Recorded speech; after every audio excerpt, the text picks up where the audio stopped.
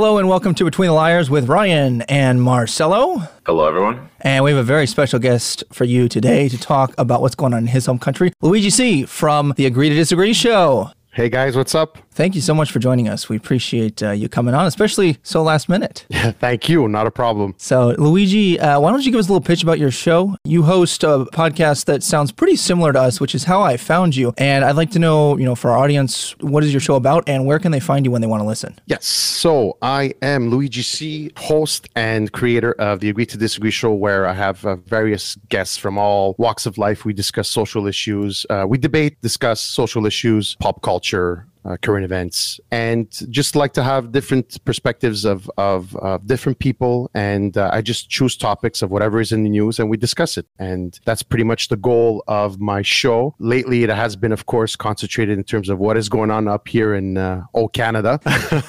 I stream live on YouTube at Agree to Disagree show, Facebook, Twitter, and of course, available as a podcast on Spotify and Apple and Google Podcasts as well. So awesome. Thanks so much for having me, guys. I'm really looking forward to this. Yeah. So as he's alluded to and I've alluded to, we're going to be talking today. We're going to give you a rundown about the Freedom Convoy and the latest updates and then our thoughts. But Luigi's on here as the special expert because I don't know about you, Marcelo, but I don't know a whole lot about the Canadian government at times, at least not enough to discuss eloquently.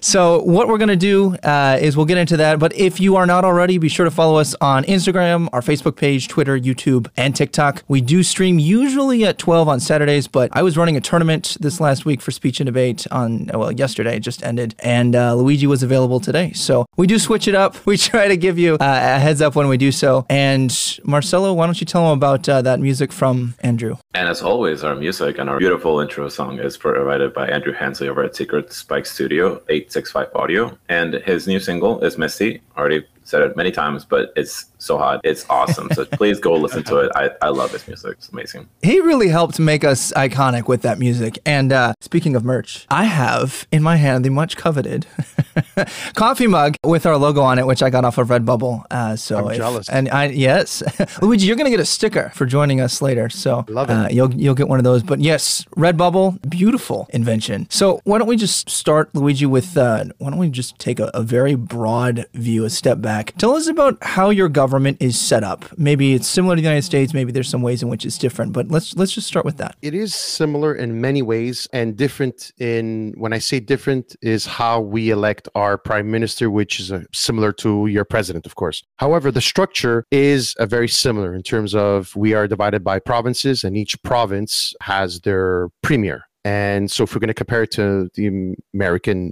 United States, you have of course your states and you have your governors. So it's very similar. The thing is that what's been happening in Canada in the last, I'd say 15, 20 years is this divide between the left and the right, which of course is the liberals and the conservatives on one end. And there's really nothing in the middle. We have the New Democratic Party, the NDP. We have the separatist government from Quebec, which is the Bloc Québécois. And these are the four basically parties that run basically parliament. So each party, each seat or each area has their member of parliament. And for now, the third time in a row, the Liberal Party has a minority government, which means that obviously the last voter turnout was 30%. 30% of eligible voters turnout, which was very surprising because it was so important. It was during the pandemic, yes. And it leads us to where we are today. And see, the context here is that our current prime minister, which is Justin Trudeau, basically who is an unqualified substitute drama teacher.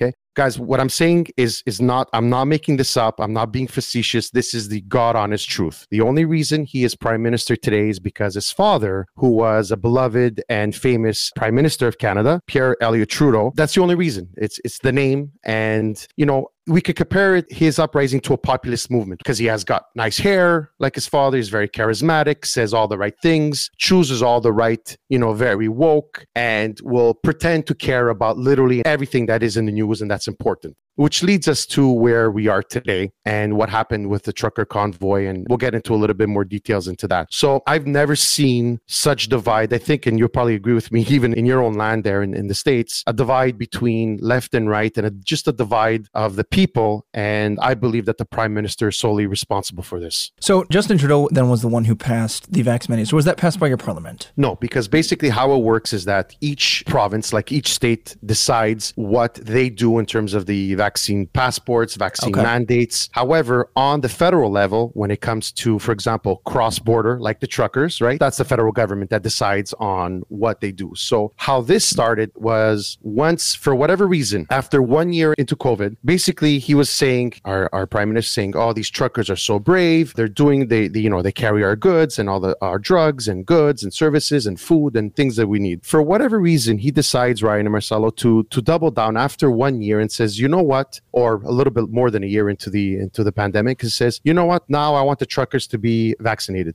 So where this came from, I have no idea, guys, because when you have a profession which 98% of it is spent in your truck or the back of your truck, they're by themselves. Already, it's a very difficult and lonely existence that they do, but they do it, and they're salt of the earth people. That was basically what broke the camel's back and what started this movement from out west, and they decided to, and everywhere they were going, in every province that they were driving, started to build more momentum and more trucks joining them to the point that they got into Ottawa. That's where your parliament is located, right?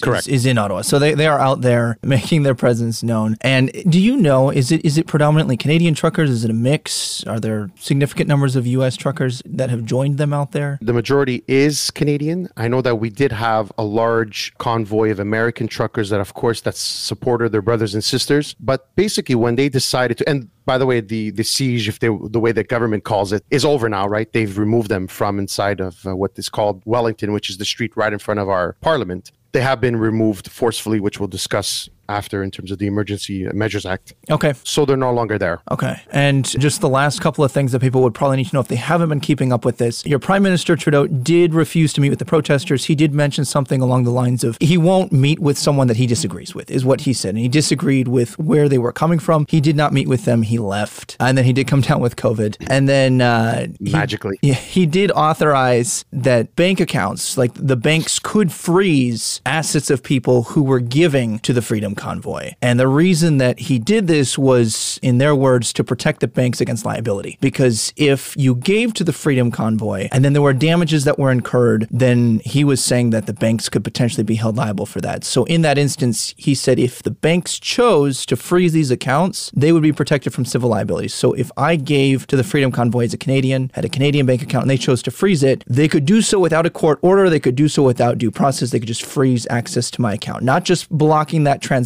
but completely lock me out of my account. Correct. So let me give you a little bit of context here and a little bit of history. Yes. When this convoy was headed, and there's no excuse here, he had plenty of time to prepare for this because Ryan, and Marcelo, they were coming from out west, BC. By the time it took them 5-6 days to get to Ottawa. Okay. And each time they were heading out east, they were getting more and more truckers, and they saw the support that they were getting from people just not even joining the convoy, but in overpasses or on the side of highways where they were driving by. There was Canadian flags. It was a huge movement. So what does he decide to do, our Prime Minister? He doubles down, goes on a rampage of name calling. He calls these people, whoever is part of this movement and supports them, guys.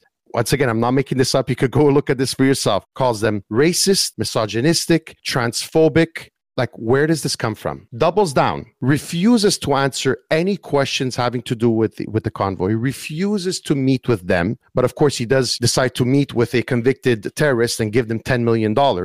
Amar Khadr, look that up if ever you want to look into that. Yes, I'm still ashamed about that. But, won't meet with law-abiding Canadian truckers and say, listen, you said this about us, drop your mandates. We want to move on. We need to move on. The rest of the world has. Why are you doing this to us after a year and a half that we've traveled and that we brought in your foods and drugs? So now the thing is, because the media is bought and paid for by the federal government, by the Liberal government, and when I say that is that there was a bailout a few years ago of $600 million. Oh, wow. Because so our CBC, which is a Canadian broadcast system, is our national broadcaster, which used to stand for something, but now basically all they are is a puppet for the federal government, right? So guys, do you know anybody anybody that's going to give you $600 million and not ask for anything in return? If they did, Right? you probably feel obligated. Okay, there you go. Thank you. So this is very important. $600 million, not just to the CBC, but over 150 news outlets across the country that were basically saved from bankruptcy because he believed in the power and the importance of media. So when you look at the coverage of the Freedom Convoy, you have your CBCs, your TVA in Quebec, you have all the mainstream media, what they call the legacy media, that only spins it one way, exactly like the Prime Minister. Guys, during the 3 weeks of the occupation, even though it was just a protest, there was not one single sight of violence. On the contrary, they were cleaning out snow.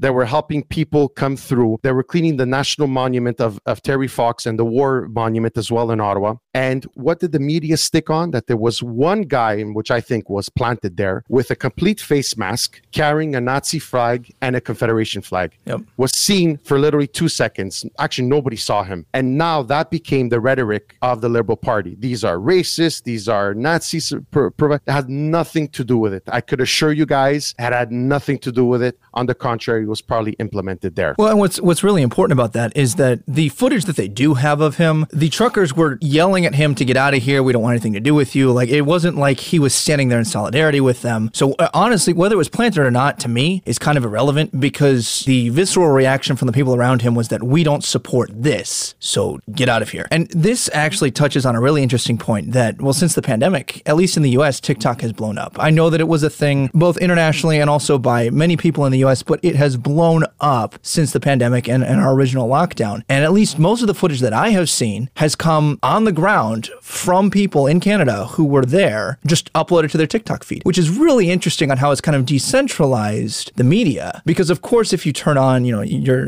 what was it, this Canadian News Network, so CNN, CBC, yeah. CBC. So if you turn that on, media is the gatekeepers. And like Marcelo and I both took journalism classes in undergrad, and we learned that the media, they have to pick and choose what stories are important and how do they want to present them. But when you have something like TikTok, it makes it more accessible because, if I don't like what I'm seeing, I can keep scrolling. There's more options for me to look at. So to me, that's really interesting that at least how I've received my coverage for this. I don't know about Marcelo, have you kept up much with this? Yeah. So just a brief disclaimer. Obviously, I don't live in Canada.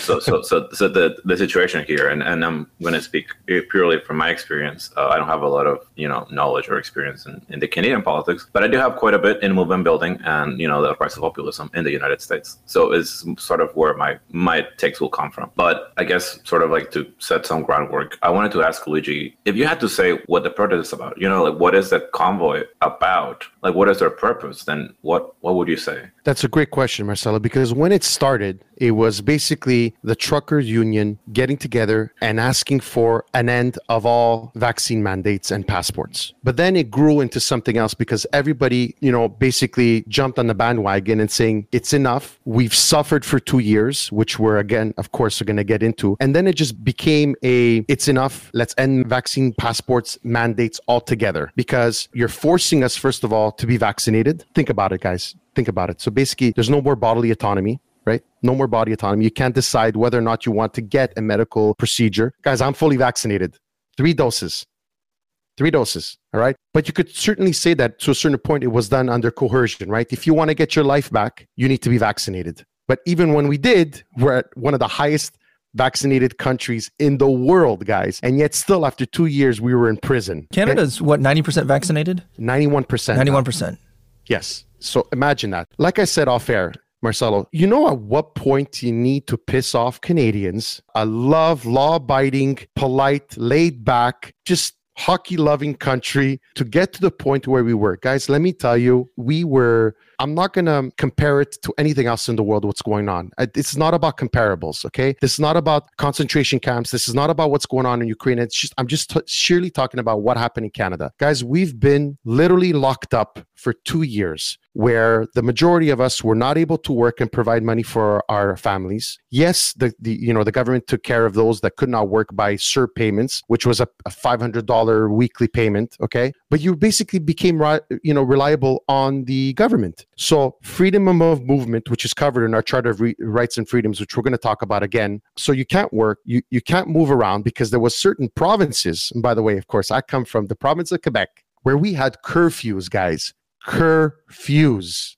What was your curfew time? Some was 10, then it changed to 9. Try to understand this, guys. Can you understand that in 2022, 2021, that a government is telling you you need to be home by a certain time? Like there's bombs going off in your backyard. There, I wouldn't say a make-believe crisis because it was a crisis. But when you really look at the deaths overall in the last 2 years and compare it to pneumonia and flu, not much of a difference, guys. So basically, in a nutshell, Canadians for the large part have lost the last 2 years of their life for literally no reason. That really then sets the stage for why the truckers came through. Yeah. The reason why I asked the question of what the convoy is about is because, yes, when I started, I was like, okay, this is about the mandate. This is about, they don't want to be vaccinated. Personally, love the vaccine. I do believe in vaccine mandates. I think that they're very important, specifically in areas where, you have low vaccination rates. You just need to get people vaccinated. So at least, that's my point. It's my point of view. But I think that as time went on, like you said, it sort of transformed. It became more open and more inclusive. And I think that's one of the things that the right does better than the left is being in their approaches. They're a lot more willing to be inclusive in what their fight is about. And I think that's going to be my larger point of this conversation is that I think that this is a perfect example on a movement fueled, by the right. I hope I can say that. The idea of it has expanded to beyond what it initially was, in my opinion, at least, from what I can see. I don't think we could say that it was the right where this came from. I think it was just a general malaise and a general, we're tired. And, we literally in the House of Commons, which is our Congress and our Senate, they asked him, what else do you want, Mr. Prime Minister? Do you want 100% vaccination? What else do you want? These people have done everything you've asked from them, everything. And yet still, here we are. So it took the convoy, and they're going to say, contrary to of what I'm about to say, but then slowly each province started to lift mandates, right? So even here in Quebec, as of the 14th, stuff is starting to open up slowly. As of the 14th, there is no more vaccine passports, which just the word of it makes me literally sick, that I have a passport on my phone showing you that I am vaccinated. And that, as if that's not enough, guys. Okay, let me explain something to your viewers. What makes me even more sick is that not only do I have to show my passport, I have to show a piece of ID to make sure that that passport is not made up or it's not fake, that I am really Luigi Costanza.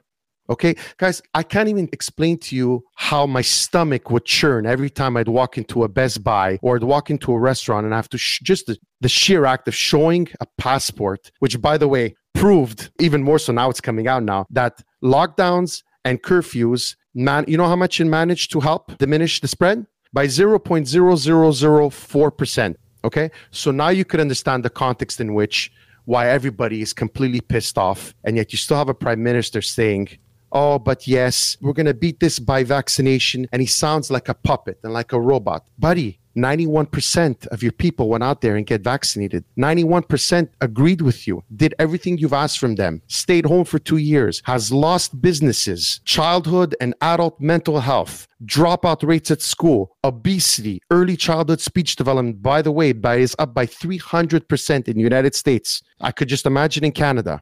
Right? But yet you're still going to stick to your guns. So that's exactly why the reasons why at their wits' end. Yep. Wits' end, guys. I'll tell you, my mental health took a beating, and I'm a naturally upbeat person. I'm a happy person. But let me tell you what I've gone through in the last 2 years, and I'm nothing because my job, I'm in mortgages, so I kept doing it. It was not an issue. But let me tell you, I have some friends in the restaurant business. I don't even know what to say to them anymore. So I think, I'll let you go, Ryan. No, go ahead. No, you're good. In a second. But I think I also, maybe another disclaimer is that no love lost for Trudeau, right? I think he was fine, charismatic, great, good looking. I love him. But also, I think he has made a lot of wrong moves in his administration, specifically related to the mandates, right? And a lot of that inconsistency, we've talked about it here too, right? It's like you can have, you can't, and at the beginning of the pandemic, you couldn't really gather in your home. But if you wanted to go to a restaurant, that's fine. You can go to the restaurant, right? You have a lot of money that is being fueled to pharmaceutical companies, to airplane, to the aerospace industry. A lot of stuff that was given to those who had the most, and not a lot to those who had little. So I think there was a really big wealth distribution decision that, that Trudeau just like made, and also some of that we saw it here. So again, no love lost for his administration. I think he's done a lot of wrong moves, and I just think that he's definitely taken, and the decision to double down on a lot of these things, it was also what's contributed to the idea of like, you had this movement that was about like, vaccine mandates and vaccine passports. And I think now if you asked many people who are like in favor of this convoy, they would be like, no, actually, I'm here for freedom, I'm here because I'm tired of the government. And so it's a lot larger than it was before. And so you're getting people in who maybe a month ago wouldn't have been able to say like, hey, I'm part of this. Now they're owning it. And that's when the movement becomes larger. Absolutely, Marcelo. Absolutely. Very well said. And I could add to that. I'll give you an example, guys. A couple of years back, our prime minister was doing what they call town halls. Okay. I'm sure politicians in the States do that. And he was in one in which, and now keep in mind, this is from the same prime minister that gives $600 million bailout, okay, to media, that gives $10 million to convicted terrorists, endless amounts of money from scattered all over the world that I'm not going to get into because the list is way too long. So when a veteran of the Canadian Army stands up in a town hall and asks him, Mr. Trudeau, where is the money to support veterans that went to war for you, that protected our freedoms? Because he consistently says no, and no, there's not enough money. He had the audacity, guys, to look him straight in the eye in a town hall covered on CBC, on live TV, and say, you ask of us too much that we cannot give you. He said this to a veteran of the Canadian Armed Forces. To me, that was the day that I already couldn't stand them at this point, but that was the day I'm like, how much integrity can you give a prime minister or a president or whatever that says this to a veteran that went, no matter what, against his judgment, signed up, went overseas in Afghanistan or wherever he went to defend his country and to defend our allies as well interests, and tell him that? To me, I mean, look, I have goosebumps. It was totally uncalled for, disgusting. So I just wanted to tell you exactly what we're dealing with here. Yeah, I think both of you hit on something very important. I mean, anybody who's listened to this show, Marcelo can probably attest better than anybody. I am naturally distrusting of the government. I think that you're crazy not to, in my opinion, because politicians are people. And more often than not, they're corrupt. More often than not, they have an agenda. Like, to me, I do not see the altruism. They've done great things. They've done terrible things. To me, at the end of the day, their purpose is to serve the people. And when I see somebody like Trudeau doubling down on something that he cannot give an answer for, what is our end goal? Like, as a leader, if you cannot tell me where are we going with this, then that tells me you only enjoy being in control of the ship. You don't have a destination. Now, maybe he does, but then he needs to learn to articulate that. But the way that he's doubling down on something that, when we've had a recent study that came out that looked at what were the benefits of the lockdowns, and they were negligent and they destroyed the economy. I don't fault politicians for, in the moment, not knowing that was the case, right? Because we've also seen that the virus has evolved. It was far more deadly. It's now more transmissible, but less deadly, and we adapt as we go. When I see someone like Trudeau doubling down on something that might have been necessary for a short amount of time, and he can't justify why it still is, and yet he still doubles down on it, to me, that is an example of a government that I am most afraid of. Absolutely. Absolutely. And it's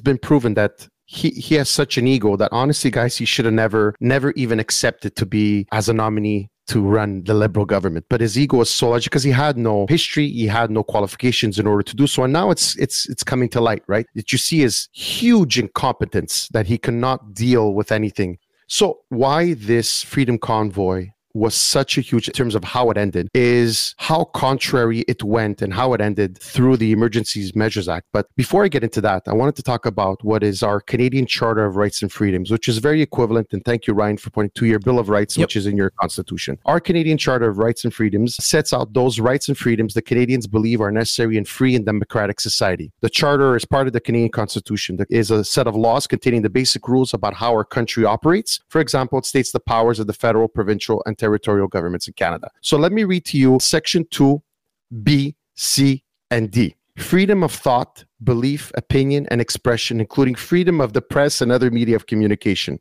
Right. A media that I've already mentioned that is bought by the Liberal government. C, freedom of peaceful assembly and freedom of association. So here you have a movement, the Freedom Convoy, not 1 ounce of violence, On the contrary, it was a movement of love. They had DJs there, music. They had members from the Sikh community. They had members from the indigenous community that were there to support them, and they were doing tribal dances, and the Sikh community was there with tents providing food for these truckers and all the protesters there. So basically, that was stamped on, right? Because you can't have this movement occupying a street right in front of the parliament. So what does he do to decide to dismantle this when he had plenty of time? And again, let me put this into other context, where the provinces had more than enough power to stop any type of these type of movements. So let me explain to you what happened in Quebec City, which is the capital city of Quebec, the province of Quebec where I'm from, is that they knew that this convoy was going to Quebec City to protest mandates, vaccine passports and mandates within Quebec. So our premier says, and God knows I'm no fan of our premier,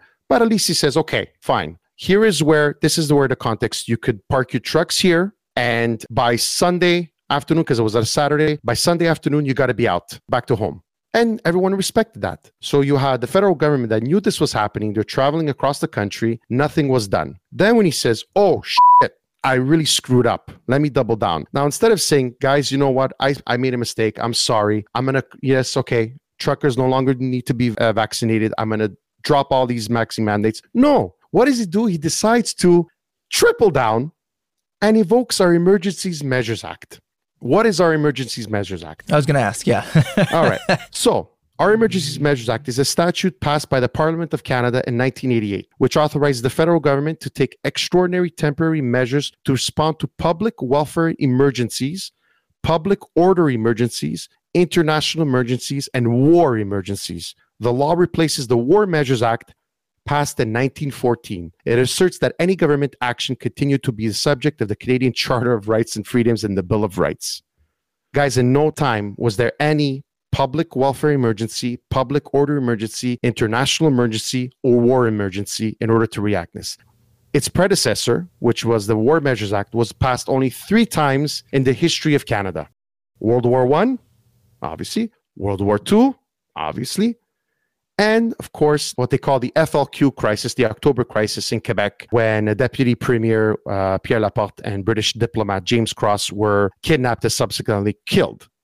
And interesting that at that time, the Prime Minister was Pierre Elliott Trudeau, Justin Trudeau's father.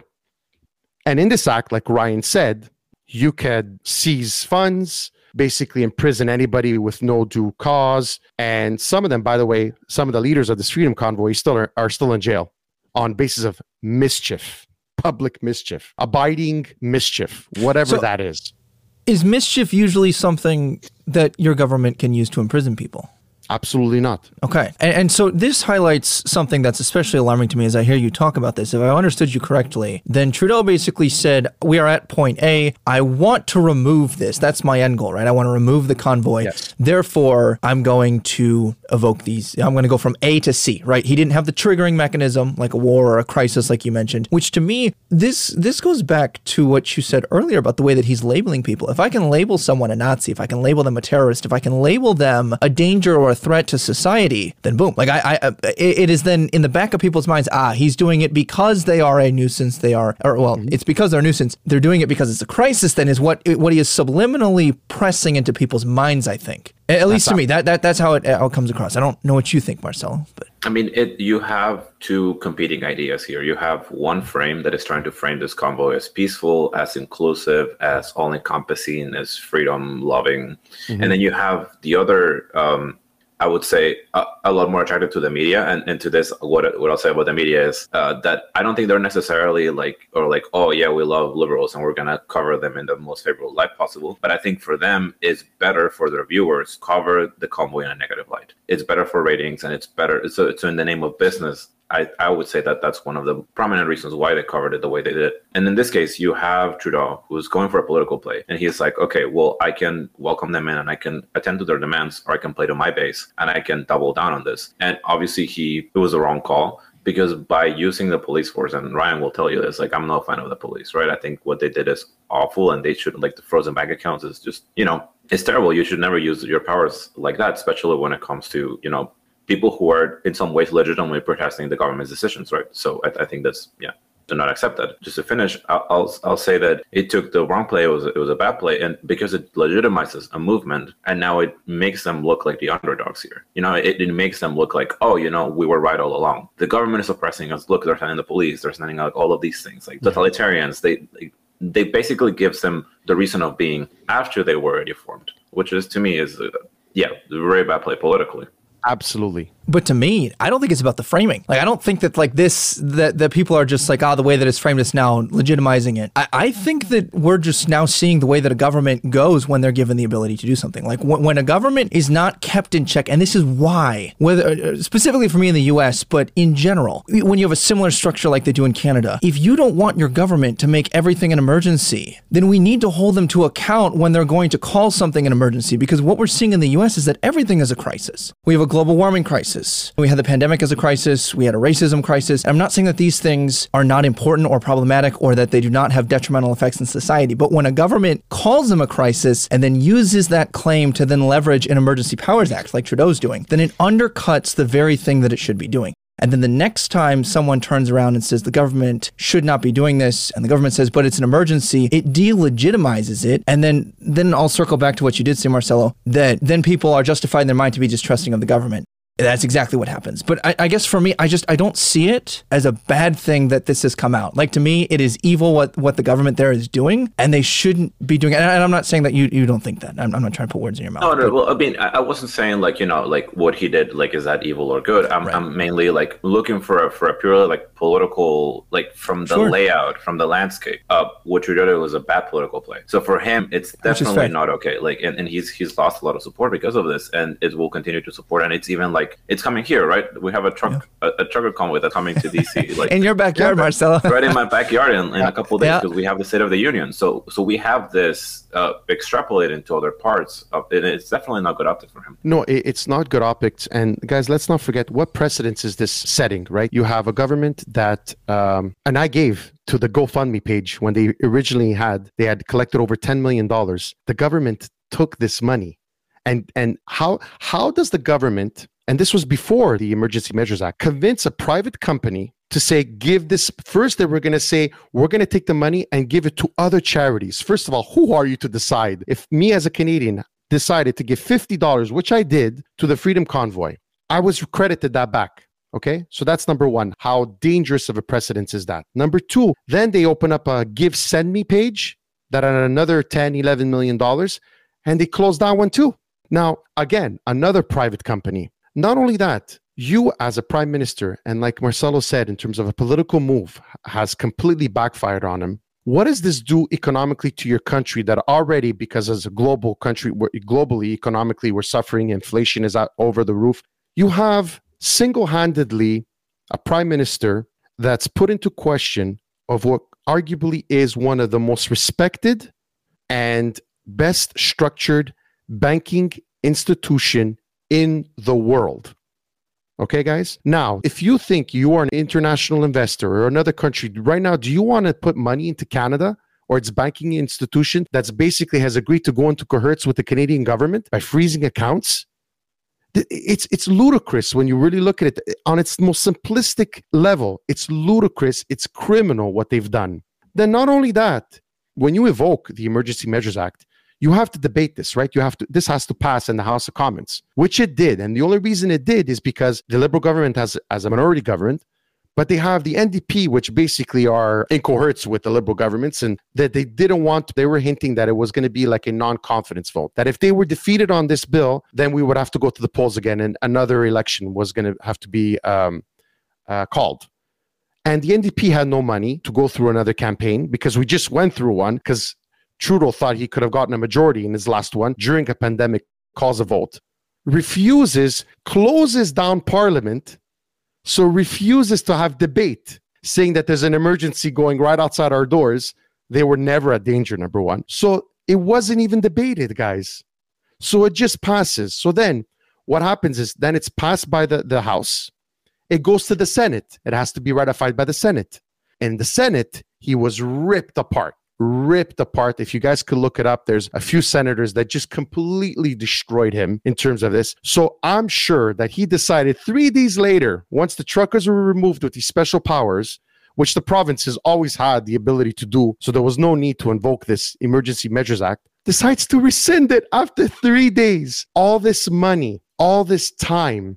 3 days later, this substitute I can't even call him my prime minister anymore, honestly, guys. The substitute drama teacher decides to rescind the Emergency Measures Act after 3 days. Like, nothing happened. There's no more danger. And when he's asked, what are these people supposed to do to get their banks unfrozen? You know what one senator asked, guys? Well, they're going to have to prove to us that they're not part of a protest. What is your government's general thought on protesting? I know that Trudeau that he actually went out and met with the Black Lives Matter protesters, but like in general, beyond those two, what is your government's guarantees for peaceful assembly? Guys, besides this one, I've never seen anything like this. We've always had the right to protest. And I mean, really, how strong is a protest? And I'm not sure about the other provinces, but you know that I'm going to tell you another thing, guys. You know that when we do protest in Quebec, we have to tell the authorities, the police officers, where we're going, how many we're going to be, and what route we're going to take and where we're going.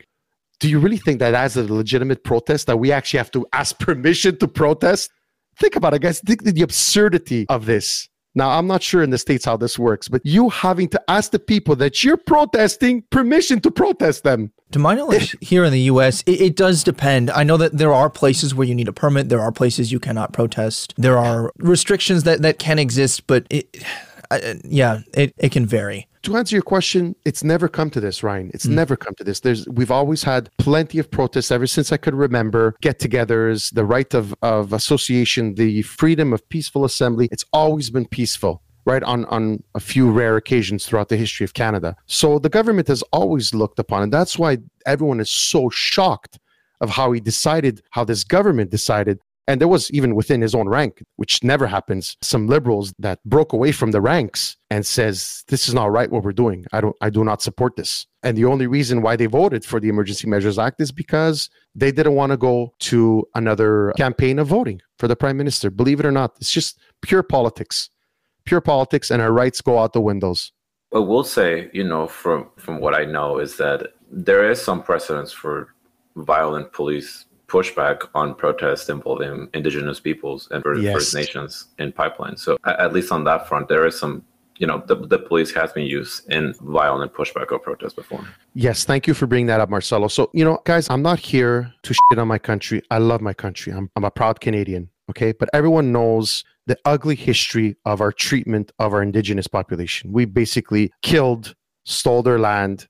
And not only that, we still can't even get to certain communities clean water for them. I'm ashamed to even say this after all these years. And now you have the discoveries, almost monthly discoveries now, of mass graveyards of the residential schools when the Canadian government tore these kids away from their communities and indoctrinated them into Canadian schools, not to forget about their language, and rip them away from their families. And as now it's coming out that there was mass murder going on. So yes, not only as if that's not enough, there has been protests. And there was one famous one here in Quebec, not too far from where I live in the Kahnawake region, when it was about autonomy and pipelines. And there was a huge standoff, and the military was called in, and police. And there have been police elsewhere. We're talking about pipelines from getting our oil out west, bringing it out east. And the Indigenous singer saying, this is sacred land. You can't run your pipes through here. And sort of what happened at, was it Red Rock, I think, or in the United States? I don't recall where that area was. I think you were talking about Standing Rock. Standing Rock. Yes, thank you. Okay.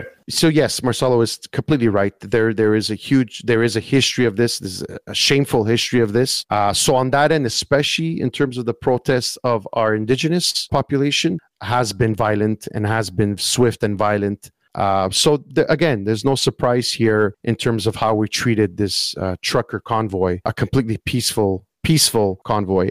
So all this to say that I'm pretty shameful of this chapter of Canadian politics. I think history will definitely remember, and I'm just hoping and praying that this will be enough to finally remove Trudeau from power. And we're only going to the polls next year in October 2023, so who knows what could happen till then.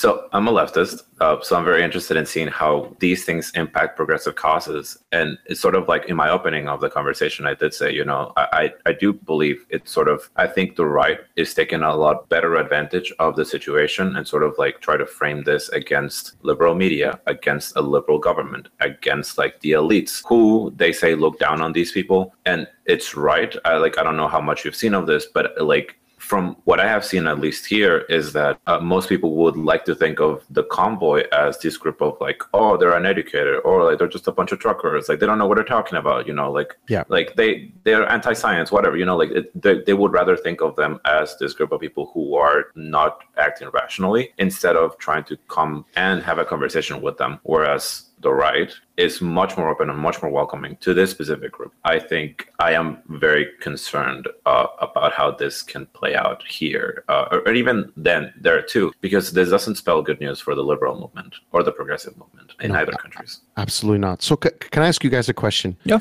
Could you imagine if there was an exact, and I'm sure something similar to that, there was an Emergency Measures Act in the United States, how during BLM, cities were not burned down to the ground, but there was violence, there was fires, there was damage to property, damage to police stations. What I'm trying to ask you is, if you're not going to do this through a BLM movement, but you're going to do this through a peaceful trucker convoy, like Marcelo said, a working class movement, no violence whatsoever, what would they have done during a BLM? And we weren't affected by it, obviously, like the United States was. So how do you see that working in the United States? Imagine they would have done this through, or what would the reaction would have been through the BLM movement? I mean, a lot of protest. I mean, yeah, we don't have an emergency act, or we didn't call that, but a lot like police were called, the military was called in many of these cities. Like you have a lot of arrests. People died, in the famous case of Kyle Rittenhouse that we've covered in the show.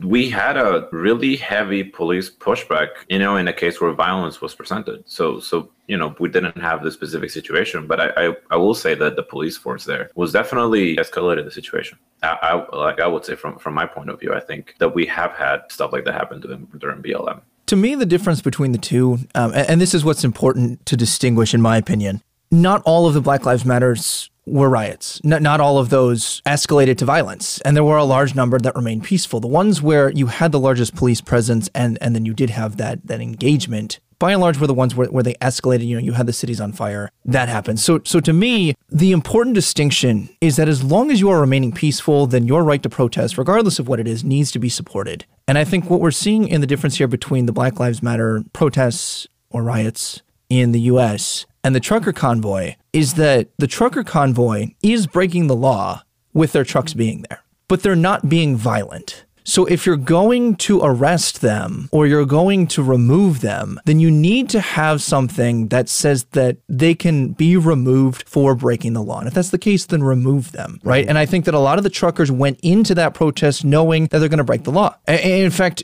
many times protests are breaking the law. It's where they become violent that it becomes more dangerous, and you're probably going to see the emergencies clause enacted. At least from my understanding, the emergency clause is there for when they become violent, not necessarily to remove them, right? Because even during the civil rights movement in the U.S., we saw people being arrested for technically breaking the law, right? If you were African American and you went into specific stores, you were going to be removed, you were going to be arrested. But they were peaceful in those instances. Still arrested, removed. What we're seeing for the Black Lives Matters protests is that they weren't arrested. But once we saw people who were committing acts of violence, they were arrested. And now we're seeing in Canada that the Emergencies Act is being enacted on people who are breaking the law, but still remain peaceful. So I guess to me, the biggest issue here is when we're not being consistent, or rather the government is not being consistent in the way that they're enacting things. If you're going to enact an Emergencies Act because they are breaking the law, then we should have done that when people violated curfew for the BLM protests, right? And that to me is the main issue.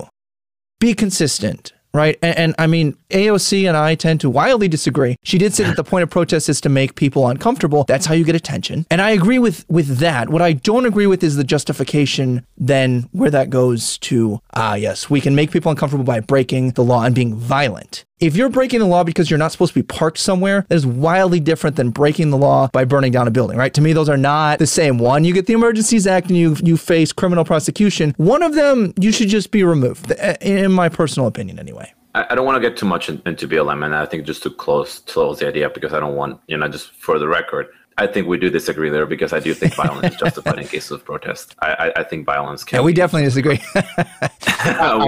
I'm going to agree with Marcelo on this one, but I'll say my piece after. Sorry, Marcelo. Yep, but I'm ready for hot takes.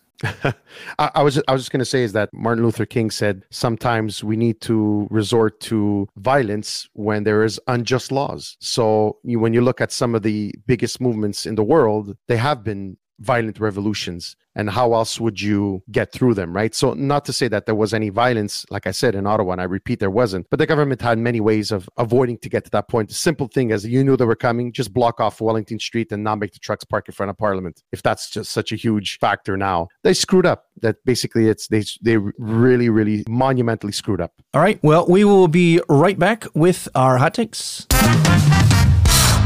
So my first hot take is the issue here with the authoritarian government, right? Like, I think our show focused today on the government intervention rather than on the pandemic and the necessity of some of these things earlier, focusing specifically on the authoritarian moments, in my opinion, that we're seeing going on here. The big issue here that I'm seeing is that when people support the authoritarian intervention, when they say, yes, because Trudeau aligns with my political beliefs, and in this case, I think that he is doing a good thing, and they support it, to me, the issue is, if you don't oppose authoritarianism because it helps you reach your end goal, then you don't oppose authoritarianism. You just oppose specific uses of authoritarianism, and to me, that is problematic. I do not like the authoritarian overreach of freezing people's bank accounts without due process, without a court order, regardless of whether that was for one protest or another. I don't like where that goes. My second hot take is that there's a huge problem with governments when the politicians have an inability to adapt and provide a destination. If you are just steering the ship with no tangible goal in sight, you're going to lose the people, which goes back to Marcelo's earlier point that it's going to be really bad for you politically, or it should be bad for you politically, right? But to me, it speaks to a broader underlying issue that in general, I find politicians like control. And I might feel like one side or another represents me better, but at the end of the day, really the people in government tend to like the power.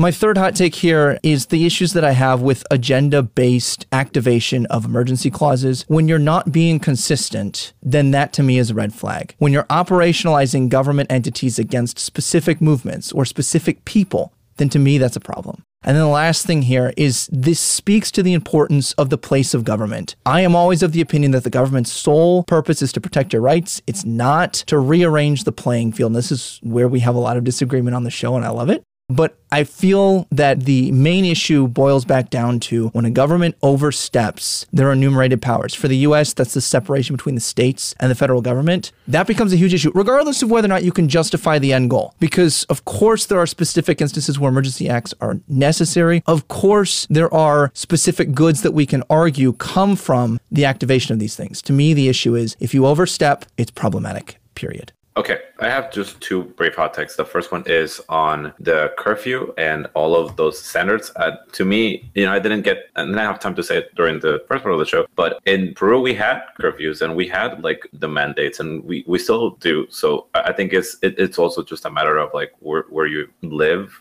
Because for me, those things seem perfectly normal and perfectly reasonable, even though I know that for here, people would be like, so it's like, oh, wow, you were supposed to be in your house by 11. That's so scary. It's like, yeah, I mean, I just watch TV, like that's, and I guess it's an issue of freedom too, but I think it's very dependent on the region where you live in, whether you're comfortable with that or not.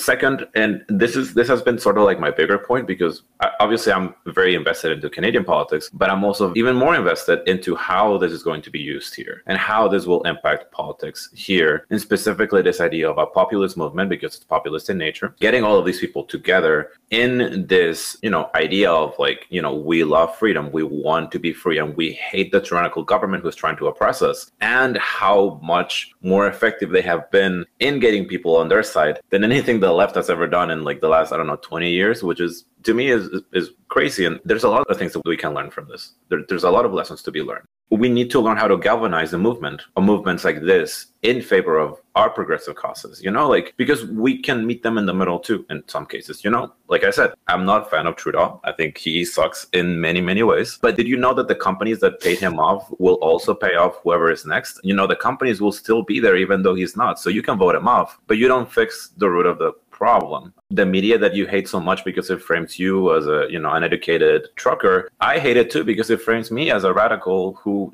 I just want to give people healthcare.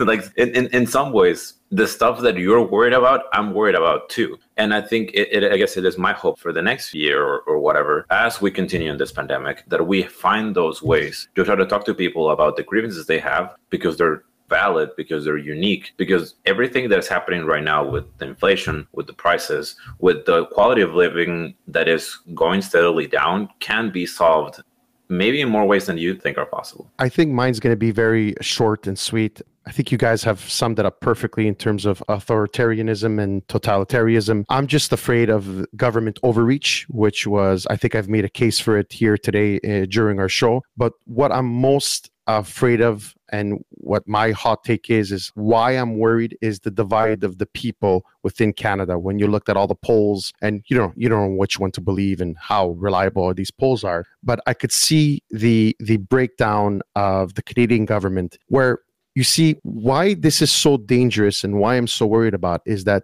I've again proven that the media controls, and the legacy media controls, our thoughts and beliefs, or they have only one narrative. Now, if you have a large population, a large percentage of a population in Canada that are only getting their news from this legacy media, then obviously that controls, and they're only going to have one view. And that's where this creates the divide, and where it's so easy, like Marcelo said, is to make this, anybody, this movement and any freedom convoy or anybody that supports dumb, stupid, on the wrong side of history, you have no idea what you're talking about. That to me is the point that was the most dangerous that came out of all this. But I'm glad for one thing, is that, like also Ryan said before, is that this has showcased and it's been brought to the forefront, this media, and how I think a large portion of Canadians are going to relook at where they get their information, and that they're going to question the CBCs of this world as well. Well, Luigi, thank you so much for joining us today. We really appreciate your insights. It was great to have you on. We're definitely going to have you back. And before we go, where can our listeners find you on social media, and where can they find you for your shows, for the audio/video portions? Yes. So I am on YouTube, Agree to Disagree Show. I also am on Instagram and Facebook, same name, Agree to Disagree Show. And also on the audio format podcast, as I mentioned, available on Spotify, Google, and Apple Podcast, and other podcast providers as well. Okay. And we're going to provide links in our description so that any of our listeners can easily find those. But we're going to go ahead and get out of here for today. All right, I'm sure you find yourself somewhere between the liars. Remember, you can find us on Spotify, Apple, YouTube, Twitch, and Google Podcasts. Follow us on our social medias to stay updated. You can just find us at Between the Liars. And if you enjoy this show, give us a 5-star review, hit that like and subscribe button, share us with your friends, help us get the words out.